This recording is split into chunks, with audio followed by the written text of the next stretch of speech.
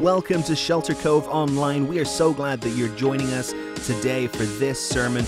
We hope and pray that this message encourages you, that you learn something, that you enjoy it. But more than that, we just pray that God would move in your life, that He would reveal some more of Himself to you today. If you would like to respond to this message in any way, you can contact us at sheltercovelive.com or send us a text message at 209-340-3115. Have an amazing rest of your day. Well, good morning, church. Great to be with you all today. I want you to take your Bibles and turn to Galatians. We're going to be in chapter 4 today. If you need a Bible, raise your hand. And we've got some little scripture couriers going to run around and get that to you. Galatians 4, we're going to start in verse 21 today. And if you've been paying attention, you might be thinking, verse 21, what happened to verse 1 through 20? We didn't cover verses 1 through 20 in chapter 4 on a weekend. You know what? You're right. We had a few interruptions in this sermon series, kind of had to restructure, revamp, just to stay on schedule. But if you want to go back and watch a message on verse 1 through 20, Pastor Ed did record one, and it's available on our website, so you can check that out. But we're going to jump in to verse 21 here. I'm going to take you to about the middle of chapter 5 today, so we got a lot of ground to cover. Now, you may have also noticed in a sermon series on Galatians that there is a consistent theme that we revisit from week to week. And it might have occurred to you, are we ever going to talk about anything other than law and grace? I mean, we keep hitting this theme of works versus faith. It just seems a little repetitive. Let me ask you a question. When you were a kid, did your parents ever have to tell you the same thing more than once? How about your kids? You got to ever repeat yourself to them? Sure you do. You know why? Because repetition is key to communication. We repeat the important things, don't we? And folks, there's nothing more important than understanding that you cannot earn the favor of God. And even if we say, oh, we believe that, yeah, absolutely. It's real easy to slip into that old mindset. And so Paul is hammering this just like we would drill something into our kid's head by harping on it, repeating it over and over and over. And just speaking of parenting, I've got 4 kids, and they run the spectrum in terms of age. I've got them kindergarten to high school. And but I can remember what it was like expecting our first child. I remember a guy coming up to me saying, hey, I heard you guys are expecting your first. And I said, yeah. He goes, congratulations. Well, thank you very much. He said, but you know, one child does not qualify you as a parent. And I didn't know how to take that. And he went on, he was kind of joking, but he explained his point. He said, you know, it's an easy job when you come home and you got one child and there's something broken in the house, you know who did it. You know, but you add a kid, you add 2, 3, 4, then your job gets exponentially harder. You got to do a little detective work. You got to figure out who did what and who talked who into what. And then you can't discipline them all the same way. You know, you have to discipline and instruct according to the role they played in the incident. It's just, and he's right. And I remember growing up, that's how it was. When I was in 5th grade, we moved to South Dakota. And my brother is 4 years younger than me, and I remember there was one day, we lived out in the country, and my brother and I were playing in the backyard, and my parents came out. They said, boys, something urgent's come up. We got to go into town, and we're going to be gone a little bit. Are you okay to play in the backyard while we're gone? We said, sure. And so they left. They said, we'll be back. They left. And so my brother and I continued to play in the backyard, and pretty soon I felt the call of nature. I had to go to the bathroom, and so I went to the house. And lo and behold, it was locked up. My parents had inadvertently locked us out of the house. Now, why was this a problem? Because of the nature of my emergency. All right? Let's just say it was the second of 2 numbers that I could reference for you, okay? This was not a use the bushes kind of situation. And so I had to get into the house. I tried the front door. I tried the side door. I tried the sliding door. Nothing. I even tried the back door that led to the basement that we never use, that door, and it was locked. And I'm thinking, what am I going to do? I got to get in this house. And I looked at the door that led to the basement, and there was a window in the middle of that door, a little pane window in the middle of the door. And I had an idea. And I went to my younger brother. I said, Micah, do you have to go to the bathroom? And he said, no. I said, are you sure? I mean, you drank that big cup of Kool-Aid at lunch. Are you sure you don't have to go? He's like, oh, yeah. You know, I do have to go to the bathroom. I go, well, what are you going to do? The house is all locked up. You can't get in. What are you going to do? He goes, I don't know. The house is locked up. I go, yeah. He goes, but I have to go to the bathroom. I go, I know. You know what you could do? No, you can't do that.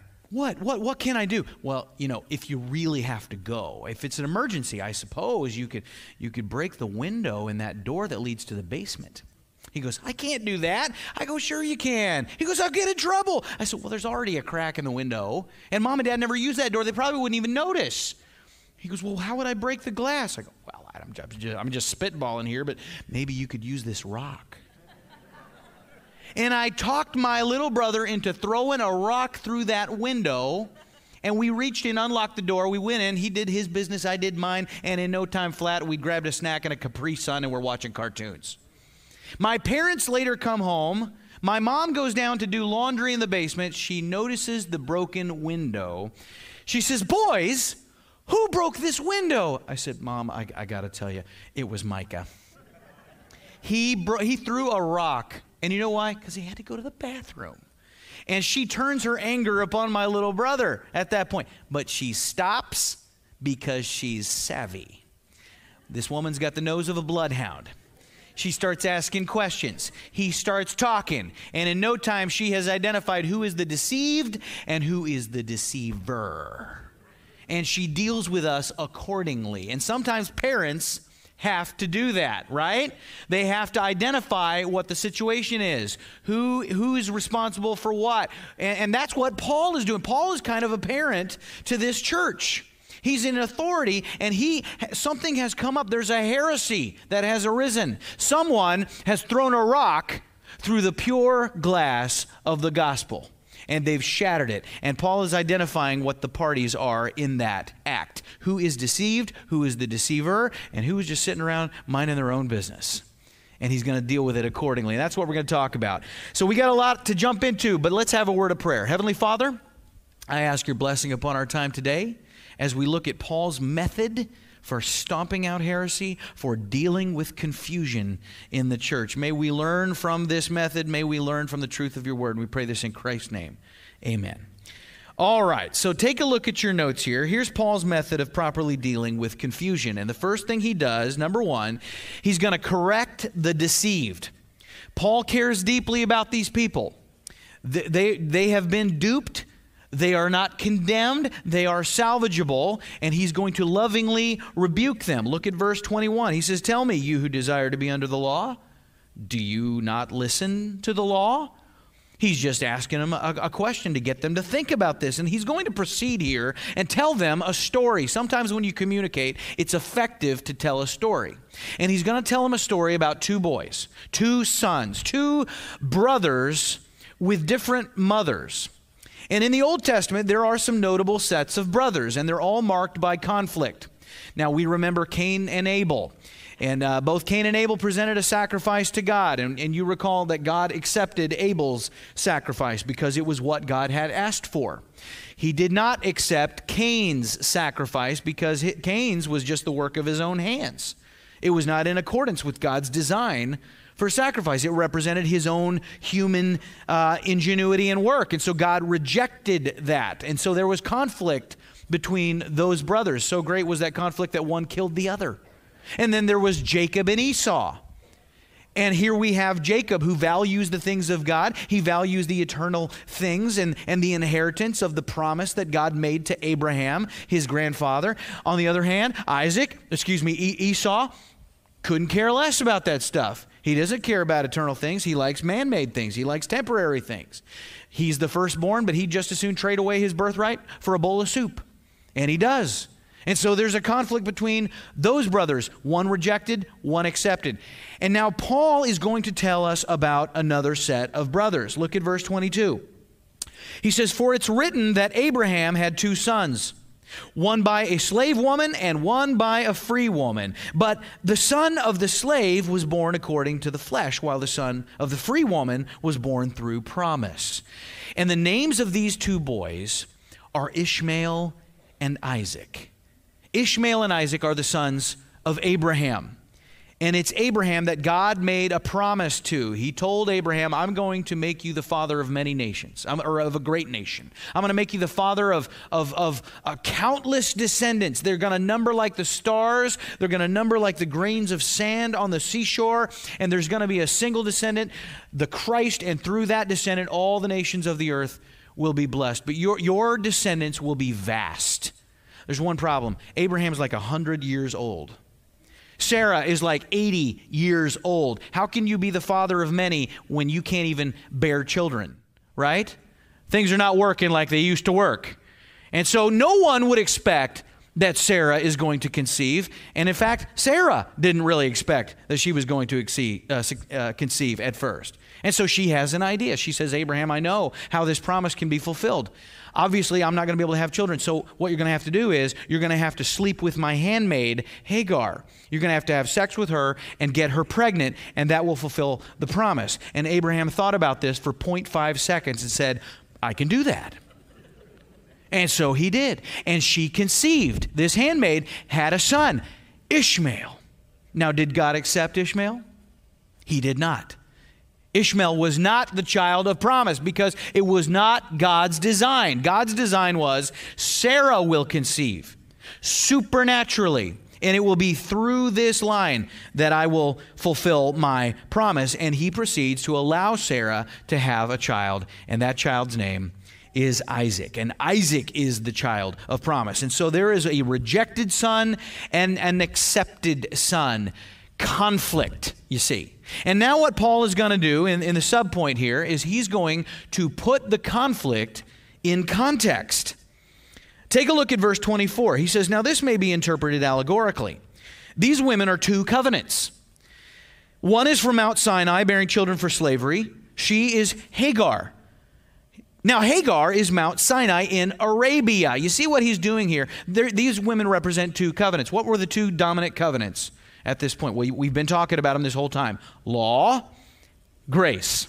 Okay? And he's saying that Hagar is representative of the covenant of law. He says she's Mount Sinai. What happened at Mount Sinai? Well, that's where Moses came down with the 10 Commandments. That was at Mount Sinai. And so she clearly represents a covenant of works. Ishmael was the product of their human ingenuity. It was not God's design. It was not something that God gave. It's something they came up with. And so he represents human works. And Paul says that she corresponds to the present Jerusalem, for she is in slavery with her children. The present Jerusalem, this is the Jerusalem of Paul's day. Who is in Jerusalem? That would be the religious elites. They hate Paul. They hate Christ. They had Christ killed. They had Stephen killed. They had James killed. They tried to kill Peter. They've tried to kill Paul. They hate everything those guys stand for because the gospel that is presented by them says to the religious elites, you are not the true children of God. You're children of law. You're children of work. And so just like Ishmael doesn't like Isaac because in God's eyes, Isaac is the only true child. If you remember, God told Abraham when he was instructed to sacrifice Isaac, he says, I want you to take your only son. Boy, that must have stung Ishmael. Only son? What am I, chopped liver over here?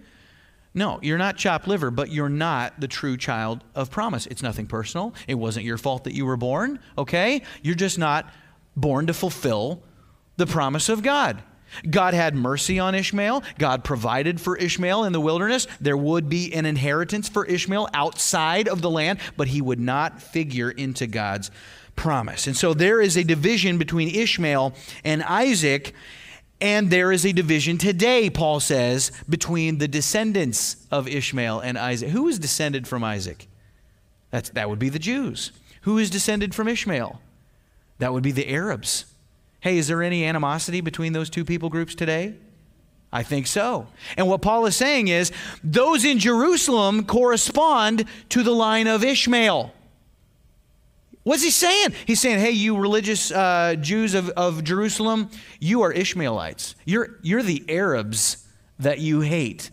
I'm sure that would have gone over real well with those guys. But his point is, there's no difference. He was the product of work and humanness. You are claiming to justify yourselves by your work and humanness. But he says in verse 26, but the Jerusalem above is free, and she is our mother. See, there's a spiritual Jerusalem, and there's a physical Jerusalem. And we are born of the Spirit, Paul says. What's born of spirit is spirit. What's born of flesh is flesh. We're not slaves. We're free. What did the law do? The law, we learned this a few passages ago, the law enslaves people. The law shuts us up in prison. Hagar was a slave. She gave birth to a slave child. So just like Hagar produced a slave child, the law, Paul says, produces an enslaved people. And that's not us. We're a free people. And he goes on and he says, for it is written, verse 27, rejoice, O barren one who does not bear. Break forth and cry aloud, you who are not in labor, for the children of the desolate will be more than those of the one who has a husband. And here he's quoting from the book of Isaiah. The Old Testament prophet Isaiah. Isaiah was talking about a future kingdom where the Messiah is going to come back. He's going to reign in person on the earth. And in that kingdom will be countless descendants of a barren woman. Which barren woman? Sarah. The one who was desolate will have more descendants than the one who had a husband, is what Isaiah said. And there will be vast, countless descendants of Sarah that populate that future coming kingdom. And you want to know something? They're not all going to be Jews. Because Paul says in verse 28, he says, now you brothers, who's he writing to? The Galatians? Are the Galatians Jews? No, they're Gentiles. He says, you brothers, like Isaac, are children of promise. You're children of promise, you're Gentiles, but you are like Isaac. You are children of promise. We who are not of the race of Israel, by faith in Christ, we are grafted in terms of the blessing that would come through Jesus to all the nations of the earth. And we are children not of law, but of promise. Okay? And we are united by faith with other believers around the world. Anyone who names the name of Christ, we are united with them. There are Christians all over this world. They're here, they're in Russia, they're in Bosnia, they're in Uganda, they're in Cambodia, they're in Brazil, they're in Iceland. There's even Christians in San Francisco. And so we are united. And Paul goes on, he says in verse 29, but just as at that time he who was born according to the flesh persecuted him who was born according to the Spirit, so also it is now. He says there's a conflict now, and it's reflective of the conflict then. Isaac was persecuted by Ishmael. In Genesis 21, it says sometime after Isaac's birth, there was what's called a weaning feast. And that's when they celebrate the transition from infancy to childhood. And so Isaac was becoming, in their eyes, a child, not an infant. He was probably 2 or something like that. And it says that Ishmael was there and he was laughing. And the word implies he was mocking Isaac. Isaac's just this little toddler, and Ishmael's like 13. And he was just basically saying, you're the chosen one? You're a nothing. You're nothing. I've been here. I've been here all this time. You just got here. Who do you think you are? Your mom is old and wrinkly and mine is young and pretty, okay? You're a nothing. And he mocked him. And you cannot have 2 children like that in the same camp.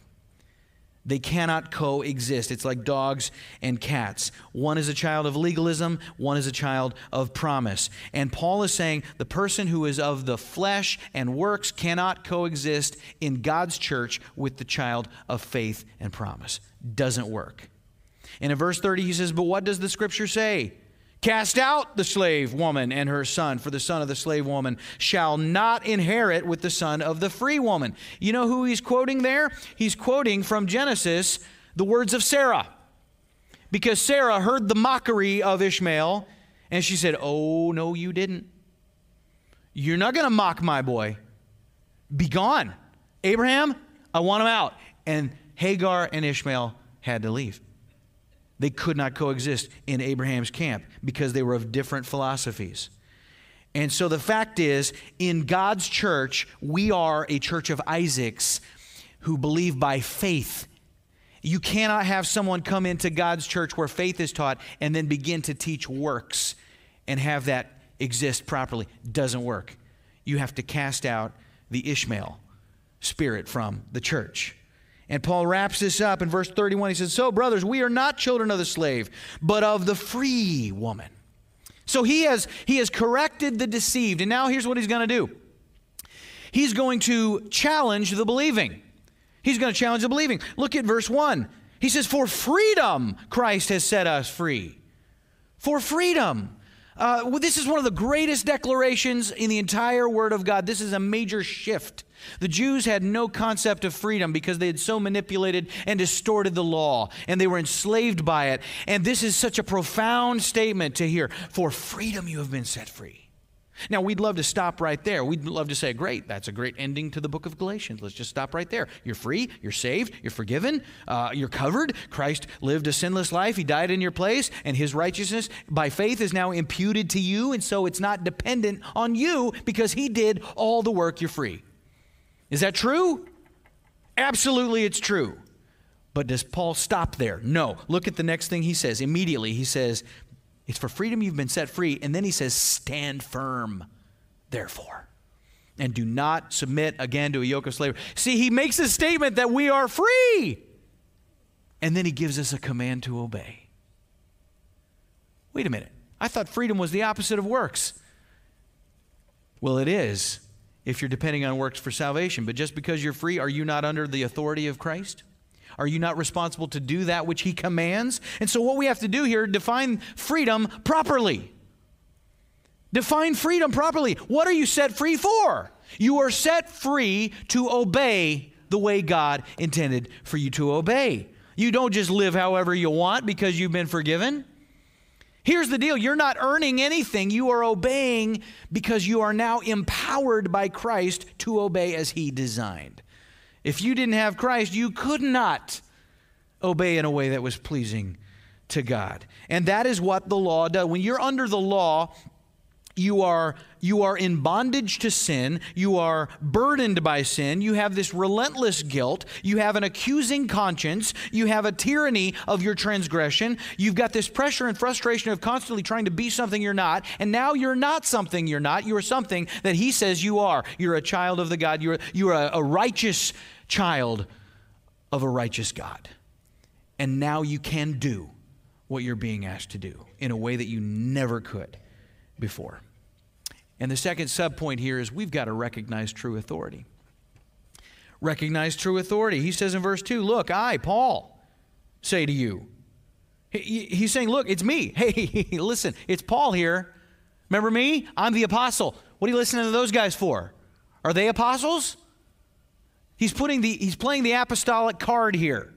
He's saying, I say that if you accept circumcision, Christ will be of no advantage to you. I testify again to every man who accepts circumcision that he's obligated to keep the whole law. You are severed from Christ, you who would be justified by the law. You have fallen away from grace. If you are embracing works as a means of salvation, you have fallen away from what you have been taught. And we see that phrase fallen away, and it kind of freaks us out because we think that might mean that we're going to lose salvation.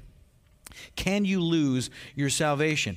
That is not what this is talking about. I've taught on Hebrews 6 before, which says it's impossible if you've tasted the heavenly gift, if you have shared in the Holy Spirit, you've tasted the goodness of the Word of God. If you fall away, it's impossible to be brought back to repentance. And what that is talking about, it's talking about individuals who have heard the gospel. They've been immersed in a culture where the gospel is taught. They have understood it. They have embraced it in a cultural sense, in an intellectual sense, in an emotional sense, but it has never taken root on a spiritual level in their life.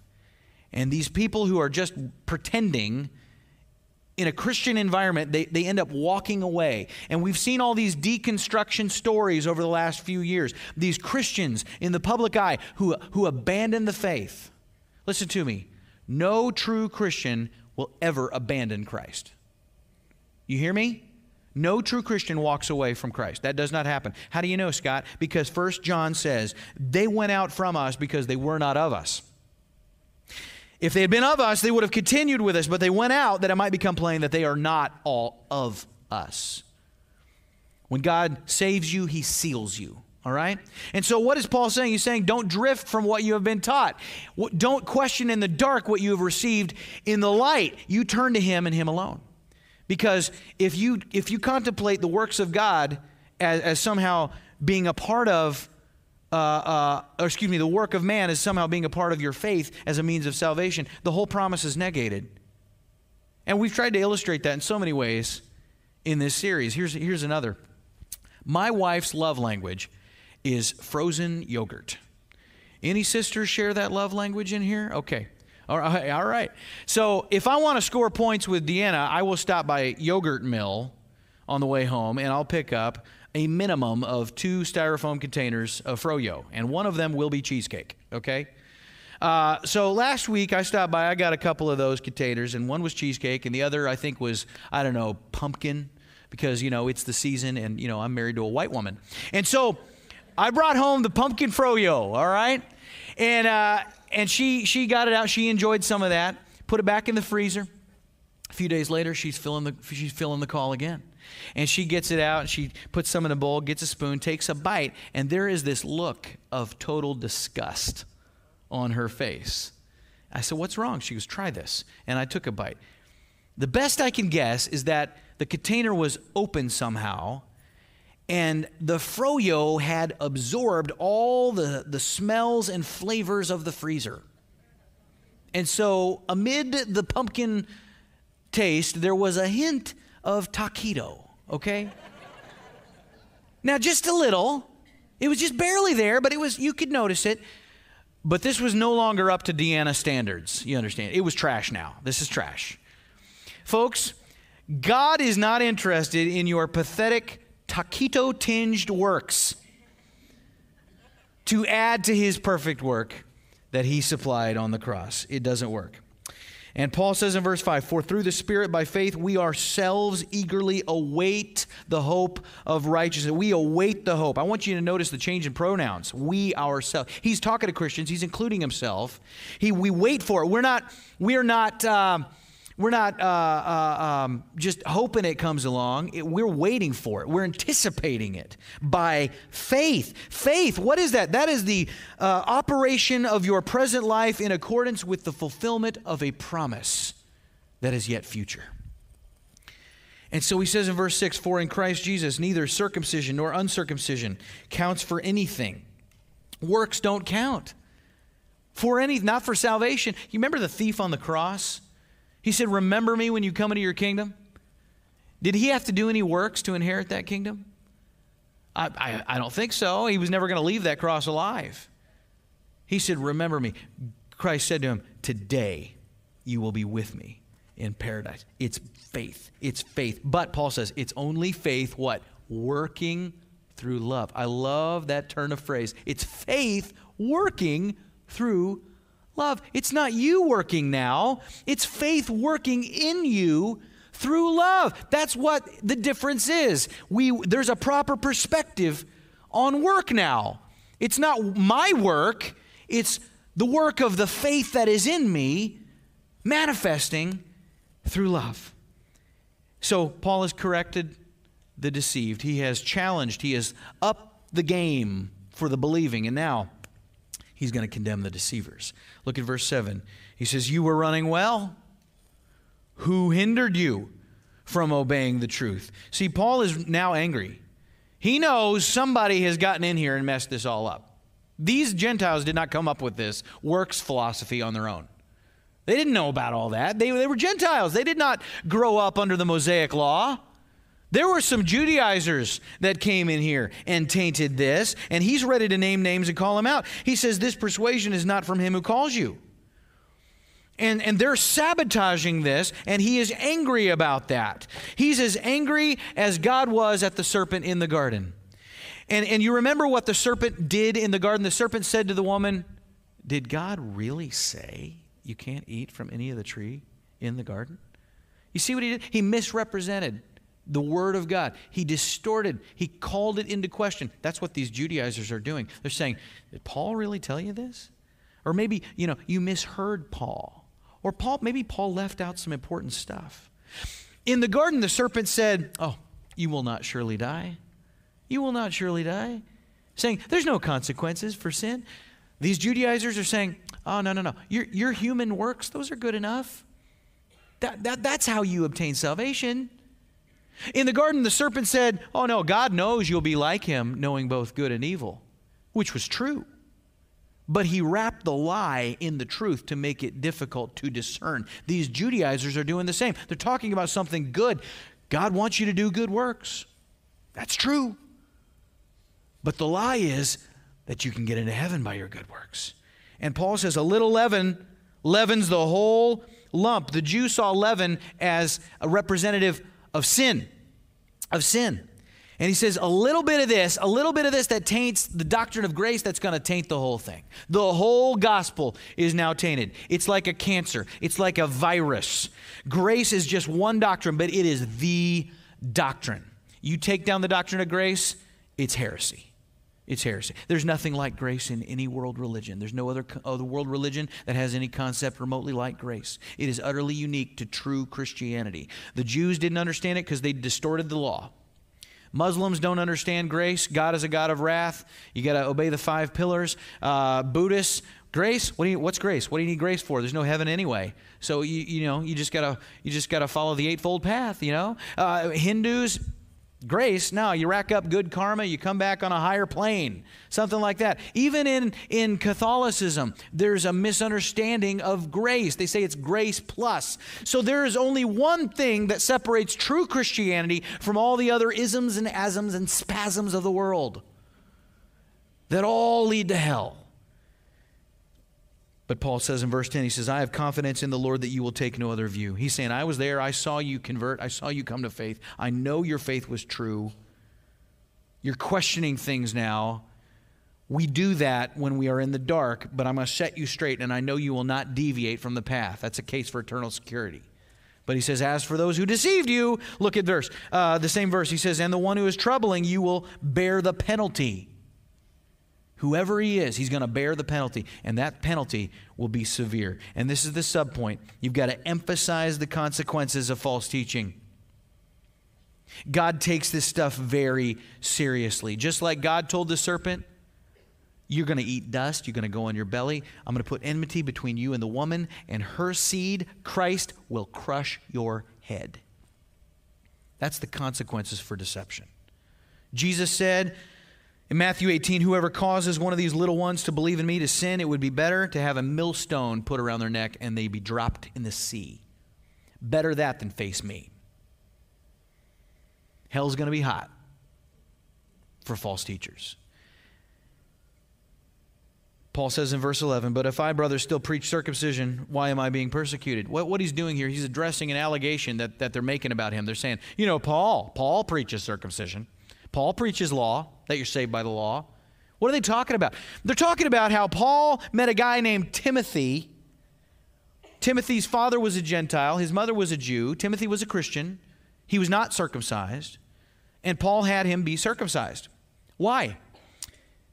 Not to cave to Judaizers. He had him be circumcised so that there would not be an obstacle for him to go in and preach the gospel to the Jews. He was removing an obstacle so that they wouldn't assume he was a pagan and want nothing to do with him. This way he had an inroads for the gospel. This is I've become all things to all people so that I can win them kind of mentality. He's saying, they're lying about me. That's not why I had that happen. He's saying, in that case, the offense of the cross has been removed. And his point is, if I were teaching circumcision, why are they offended? Why are they offended by the cross? I'll tell you why they're offended by the cross. They would have accepted the message of a crucified Messiah as long as the gospel included adherence to the law. They would have swallowed that. But here's the problem. The cross removes the law. It fulfills the law. So we don't need to be under it anymore. And that is the true offense. That's why these Judaizers are so incensed. And the way that Paul closes here, I'm gonna say this. You have never heard a sermon that closes with a verse like this. Okay? I can pretty much guarantee that. Look at verse 12. He says, I wish those who unsettle you would emasculate themselves. Wow. That's hardcore. Sometimes people think I'm a little abrasive. I got nothing on Paul. Paul's saying these guys are so obsessed with circumcision. maybe that knife ought to slip a little. Whew. What's he really saying here? Here's your subpoint. Identify works-based salvation as what it is, paganism. You see, Galatia was near a region where they worshiped the pagan goddess Cybele. And the worshipers and the priests of Cybele practiced castration as a mode of worship. They self-mutilated as an expression of worship. And what Paul is saying, he's saying he wants to shock the Galatians. He's saying if you accept circumcision, the Mosaic rituals, heck, any kind of works-based philosophy, any kind of legalism, if that's your means, you might as well castrate yourself because you are basically a pagan. Just go full bore. Do the whole enchilada. There's no difference between you and those mutilators up there because you're worshiping a false god. It's the false god of works. It's paganism. And I can't think of a more stunning ending to this case. And this is why he wants to make this point. Sometimes it's real easy just to talk about the positives. Grace, faith, salvation by belief in Christ. Sometimes it's important to look at the inverse of that and talk about the severity of it. Because if people don't know they're in error, they cannot be rescued from error. Unless you embrace the true gospel and understand the severity of the false gospel, you will never be able to please Christ the way God intended for you to. Let's pray.